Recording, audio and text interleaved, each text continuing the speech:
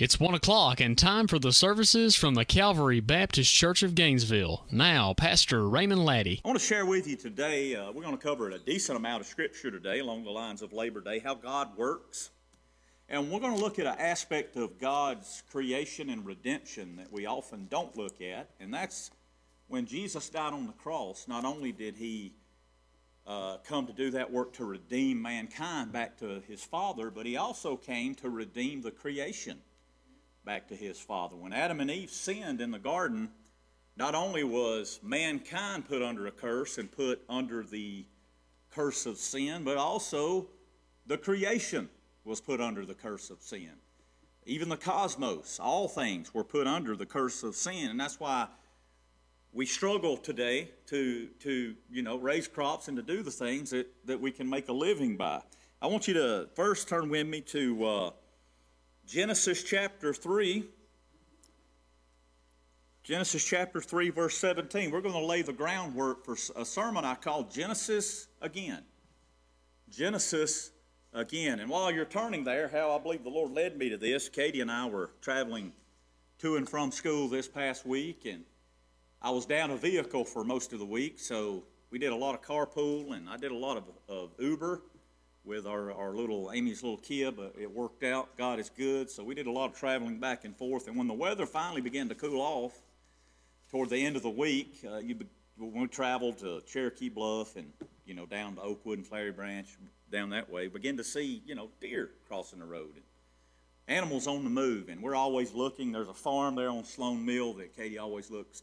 We look at and see if we can see any chickens out there. And there's typically a bunch of goats up on the wood right there. It's a really pretty farm and some horses. So we got talking about all that. Of course, hunting season is here for small game, and then the deer hunt starts on Saturday. So we began to get in that discussion. I told Katie that I was kind of proud of how it seemed like on our little place there, the animals are balanced. I did a lot of trapping last year, did some hunting, and it's important that stuff is balanced. I know the day that we live in, the natural world is kind of an afterthought or kind of put behind us in some ways, when it's just as important and as relevant and as needed as it ever has been. But we were talking about that, and we got to talking about hunting's place, where hunting fits into all those things, and to manage the animals.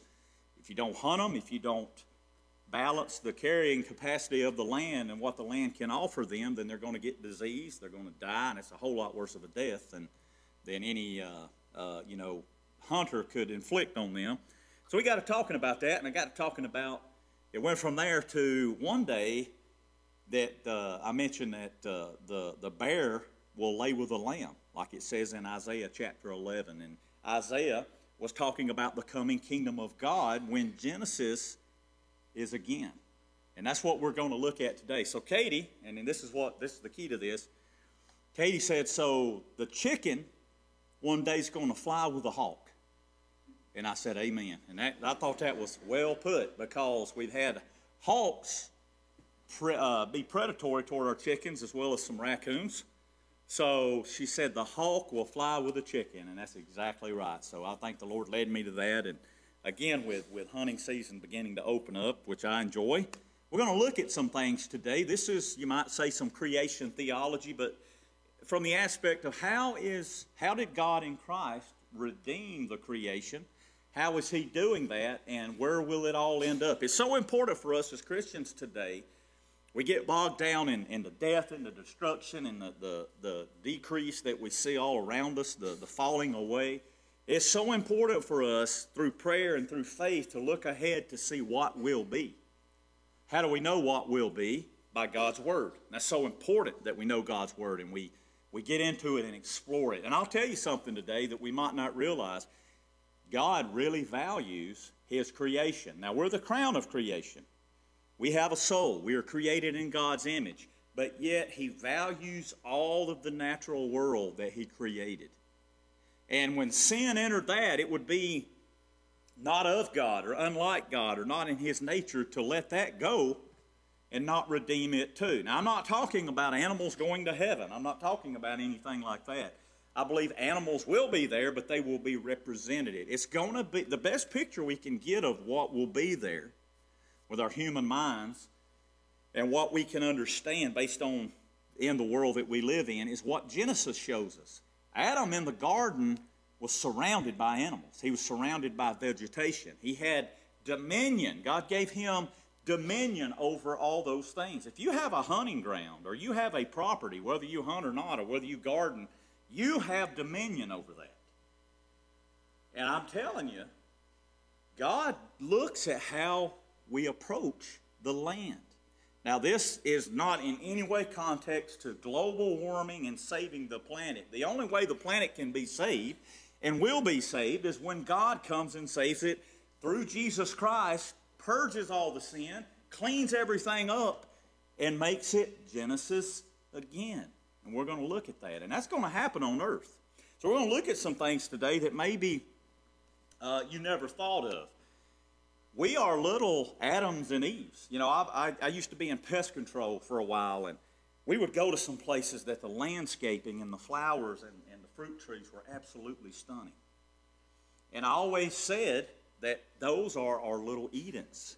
We miss Eden from a spiritual context. You know, our ancestor Adam and Eve were kicked out. Sin came in. We miss that beauty that God created. We miss that interaction with the created things that God placed for Adam there. You know, there's an enmity now because if I want to enjoy wild things, I have to hide. I have to hide because there's that predator-prey dynamic all the time. And whether, you know, I don't know if you agree with me on all this, that's where sin is. That's sin. That's enmity. A lion, as we'll look at in Isaiah chapter 11, or a bear cannot eat with an ox. They're going to kill it. They're going to eat that animal. That's what sin did. That's the enmity in the created world that sin brought in. So when we, when we plant our gardens and we do our flowers, whether we realize it or not or agree with it or not, we're doing what Adam and Eve did. Adam especially, he named the animals. The lion walked up to him and probably, I could just see Adam, wrestling with a lion and, no bloodshed. No, you can't do that now. The lion's going to eat you. It's going to be, he's going to enjoy you. Adam named those animals from the hippo to the sloth to the insects to the bears and the deer and everything else. That was the God-intended relationship with man and animal. And I desire that today. That, you're missing Eden, maybe in your gardening or whatever. I like to have interaction with the animals. I love the natural world. And I have to do that and get, there's ways that you do it now that you either have to hunt or you can do photography. There's nothing wrong with hunting, but I enjoy that interaction with the animals. That is how God instilled our love and our natural place within the natural world that was meant to be perfect, but sin entered. Genesis chapter 3:17, God looked to Adam and he said, because you listened to your wife and ate from the tree about which I commanded you, you must not eat of it. Men, before you go home and browbeat your wives today, all right, remember that he was the ultimate leader. He blamed it on her. When sin comes in, we blame everybody else for our own sin, don't we? So he said, because you listened to your wife and ate from the tree about which I commanded you, you must not eat of it. Cursed is the ground because of you, Adam, and your decision. Through painful toil, you will eat of it all the days of your life. It is work to raise a garden, is it not? Even if you don't garden, you've got to go to the grocery store and you've got to take that hard-earned money and you've got to lay it down on the counter to get what somebody else worked and broke their back and toiled to raise. So it's there one way or the other. And it's easier in some ways now than it was then, but yet it's still an effort. He says, for all the days of your life, you will have to work hard and painfully to eat.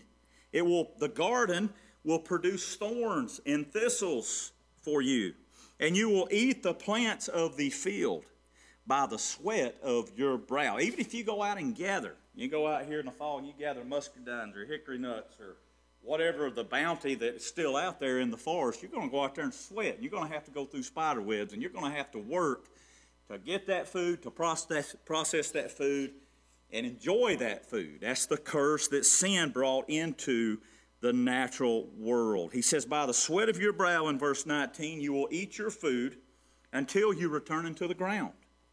Since Adam, from it you were taken, for dust you are, and dust you will return. I think about when I'm out exploring or out walking, many times I've found native artifacts. And I think about how different the landscape was then than it is now. And I think about those Native Americans, many of them from the Mississippian culture, the mound builders, all the way down to the tribes that we know about, the Cherokee, the Creek, and the Chickasaw that roamed this area. They were the lords of their realm at that time. The very ground that I live on and enjoy and try to use was theirs a long time ago. And they used it under the same curse that I try to use it today. Now, they had bows and arrows and more primitive ways of doing things. Today we have tractors and more advanced ways of doing things. It's only ours for a little while.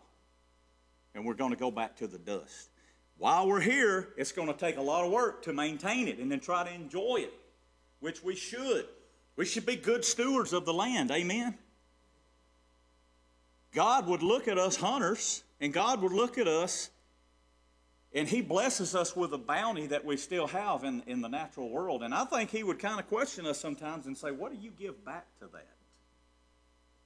Have you been a steward of that land? Have you tried to leave it maybe better than you found it for another generation? It's amazing the changes I've seen with it. My great uncle and my ancestors on both sides of my family farmed the ground that I lived on. There were very few trees. The wildlife dynamics have changed just in 30 years. That's because of the enmity that sin and the curse that sin brought into the natural world. So I go out there and enjoy it, and I'm not doing right as a Christian that you might say is a servant of God, a follower of God, that God created these things for me to enjoy, if I do more destruction than I do trying to conserve it. Again, nothing wrong with hunting, nothing wrong with harvesting from the land. We all do it. We're all hunters. Some of us hunt a dove field, some of us hunt deer, some of us go to Kroger and hunt the meat cases for those animals that we paid somebody else to kill. We're all hunters, and we all enjoy what God has given us, but it will not stay the same, is what I'm trying to say. We're here for a little while. God has given it to us to enjoy, and we are pointed to Him in it. We are pointed to Christ, and if we look and think about it and pray about it in the natural world. If you go out around my house right now, you're going to be hitting the head. And you get out in the woods a little bit, you're going to be hitting the head eventually by a hickory nut. All right? That tree has produced fruit. Reminds me that there's a tree of life that God made and created when He created mankind that allows us to live forever when we eat of it. We will once again partake of that tree of life when we see Genesis again. So the natural world is under a curse. Go out and cut your grass and then go stand in a fire ant hill after you've run over it with your John Deere lawnmower and tell me that the ground's not cursed. Go and walk through the woods and come back looking like Halloween never looked before because you've walked through literally 500 Euro spider webs that are invasive now.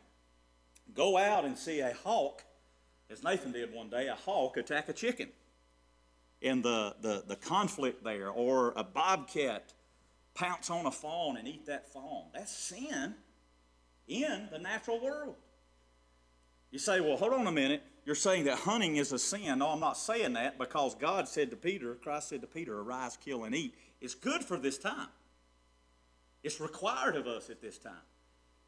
The reason we see so much roadkill now on the roads is because animal populations are really not being managed all that well. Okay? The natural world. I hope I get you looking toward that a little bit today. I know some of you do. I'll be out there with my bow and arrow, good Lord willing, coming up really soon. Seeing if I can get some of that ultimate organic meat, or seeing if I can eat tag soup, or whatever it may be this year. I'm going to enjoy God's creation, but I'm also going to remember that there'll be Genesis again. There'll be a day coming where a deer won't run away from me. There'll be a day coming where the chicken will fly with the hawk. Let's develop this a little bit more. You say, what in the world are you talking about today, preacher? This isn't often looked at. This isn't often looked at. If we move on down to Psalms 102, see if I can find my scripture here. Let's go to Psalms 102,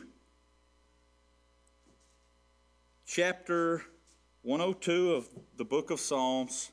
Let's go to verse 25. I'm going to develop this even more because multiple times from the Old Testament to the New Testament, from the beginning to the end, God reveals to us how He values the natural world. He values us far more, far higher than the animals, but yet He values that natural world because it was all created for us to enrichen our lives.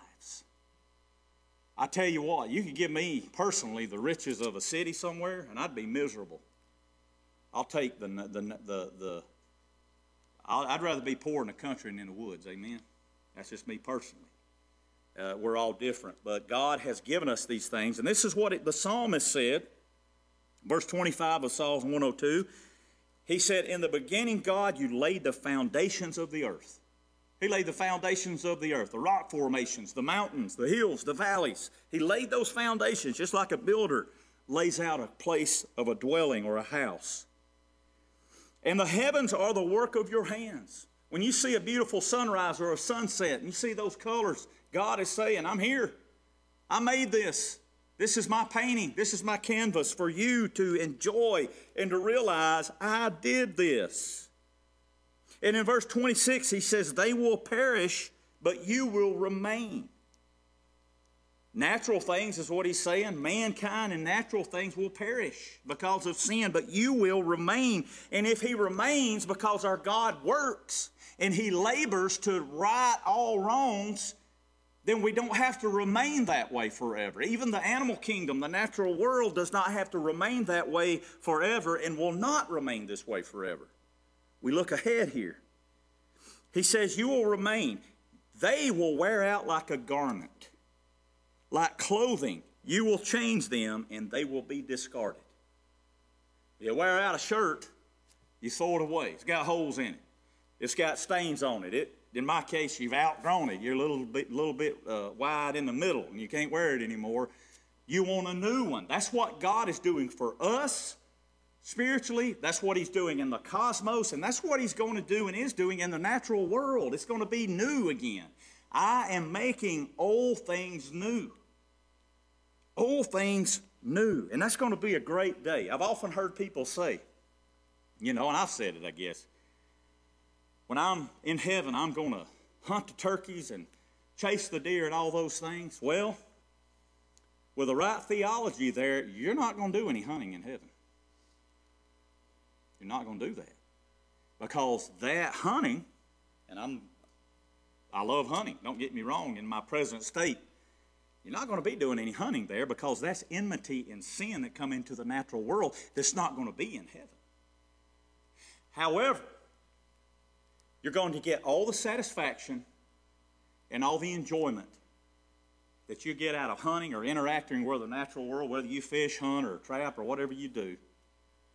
You're going to get all that enjoyment times 2 billion because it's going to be made new. That trophy that, I may have in my basement or in my room or whatever that I had to, kill, to harvest, to get, whether through trapping or hunting or whatever.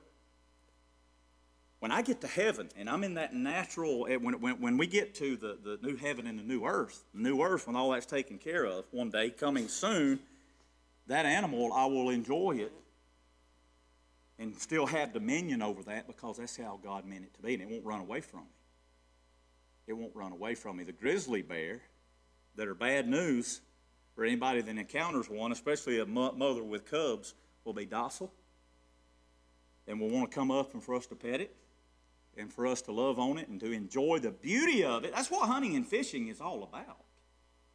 That's what, whether you hunt or fish or you bird watch or you do photography, whatever outside, that's what that is all about. It's our desire to enjoy what God has created.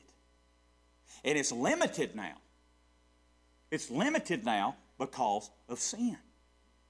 Think about what it's going to be in heaven. I love to go hunt and fish, and I'm getting older, and I'm slowing down at it. There's a lot more of me to carry through the woods and the fields and the valleys than there used to be, especially going up the hills. Okay, and I enjoy it, but I'm limited in it. I'm going to be limited of how much more I can do it. I don't think I'll ever lose that enjoyment because for me it's more of a spiritual thing, but there'll be coming a day where I can't do it, either through death, illness, injury. But one day I get to heaven, God is still going to reward me in perfection and let me enjoy that on a much higher level because there'll be Genesis again. Say, and I hope you don't disagree with me that there won't be hunting in heaven, but I don't think theologically that's very likely because there must be death and there must be bloodshed and there must be the predator-prey dynamic and all those things. But I can guarantee you it ain't going to matter because when we get to heaven, all is going to be made perfect. From our minds to the animals, from our souls and our bodies to the pureness of the soil and the plants. Plants die now. You know, one of the greatest losses in the natural world in southern Appalachia has been the loss of the chestnuts. I've seen pictures of the old chestnuts, what was left of them. Those were magnificent trees. They were huge, fed millions and millions of deer, bear, and every other animal you can think of. Fed millions and millions of westward bound settlers when they settled in the coves and in the hills of the mountains, the American chestnut, but a blight got it. That blight is because there's enmity, or conflict because of sin in the world. That blight attacked those chestnut trees. There was no blights in Eden. That's why they had to be kicked out when they sinned, because it's a perfect place. One day, there'll be Genesis again. And you're going to see things there that you cannot fathom right now. So he goes on to say, you will change it like clothing. But God, you remain the same, and your years will never end. The children of your servants will live in your presence. Their descendants will be established before you. Beautiful, beautiful language. Then we're going to go to Isaiah chapter 11, which will be the core of our scripture today, the branch from Jesse. You see all this sin that entered, and you know God entered through Christ and in other times, and he revealed on behalf of his children, humanity, the Hebrews, mainly who we read about, he showed that he still is the God of creation. How did he do that? Anything come to mind there? What did God do to show that he had complete and sovereign power over creation? He parted oceans. He parted rivers. Jesus said, peace be still, and the storm automatically stopped.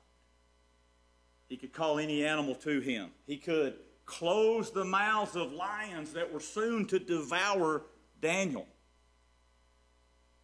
He could send pestilence, use that sin. He didn't create that sin, to use that sin to bring his children back to him because he's in the process of Genesis again. You see, that's why Jesus came. Without Christ, we in our cursed state as sinners, there's no paradise ahead of us.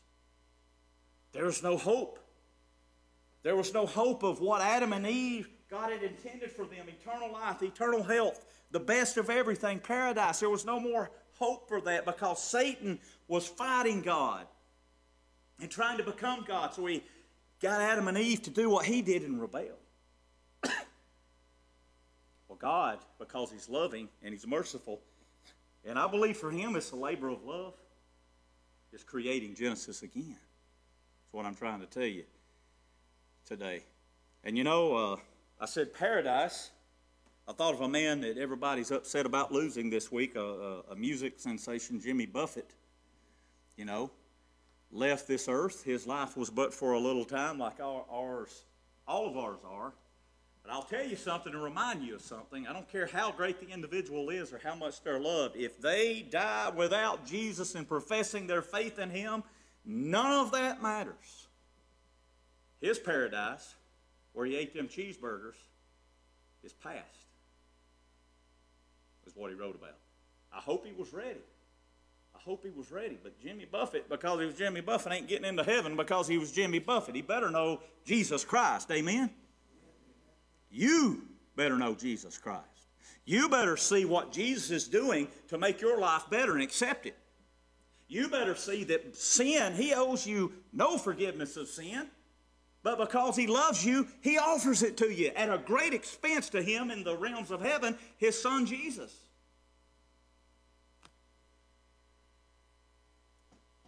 But He's also redeeming the natural world. You know why? Because that's His handiwork. If I make a bow or an arrow, and I put hours and hours of work into it, I put the best of my ability into it, and I draw it about 5 times, and I'm getting where I know how that bow shoots, and put those arrows where I want them to go, which is rare for me, and that thing breaks, it's the worst feeling in the world. That's my creation. So you know what I do? I automatically start building another one. I ain't need to tell you. Boy, I got one done. I'm trying to find another straight tree to cut to make another one, especially when they break. That's what God is doing. Creation is broke. Mankind was broke.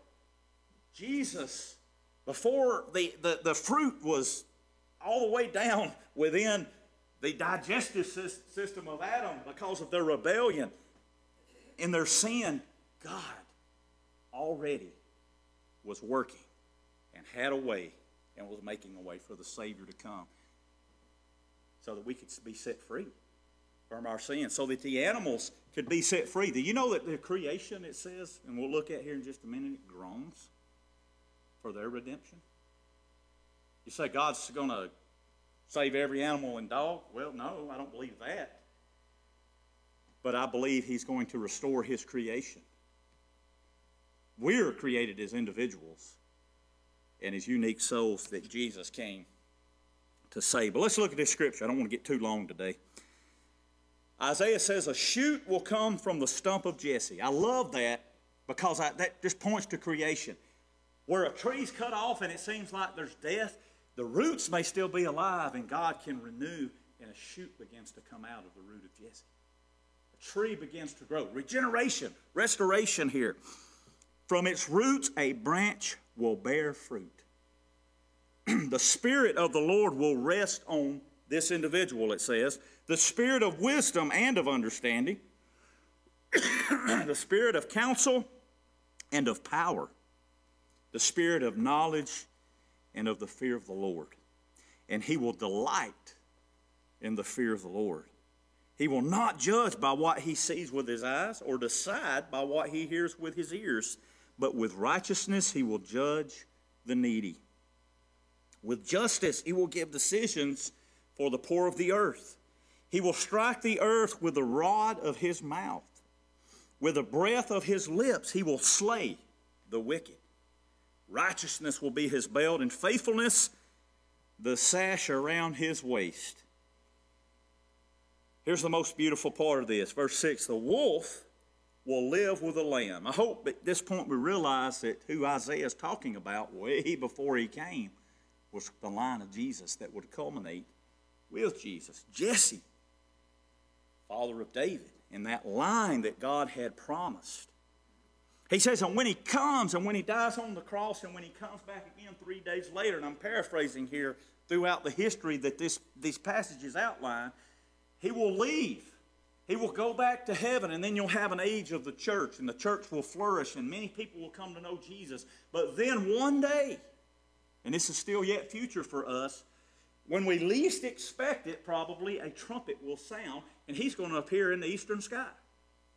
And it's all going to be instantaneous. The dead that we've laid in the graves out here recently will rise first. and they'll be caught up with him, and the living in Christ shall be caught up with him. We will meet him in the eastern sky, and he's going to remind us, I'm making all things new. 97.5 Glory FM, your family radio station in North Georgia. Welcome to the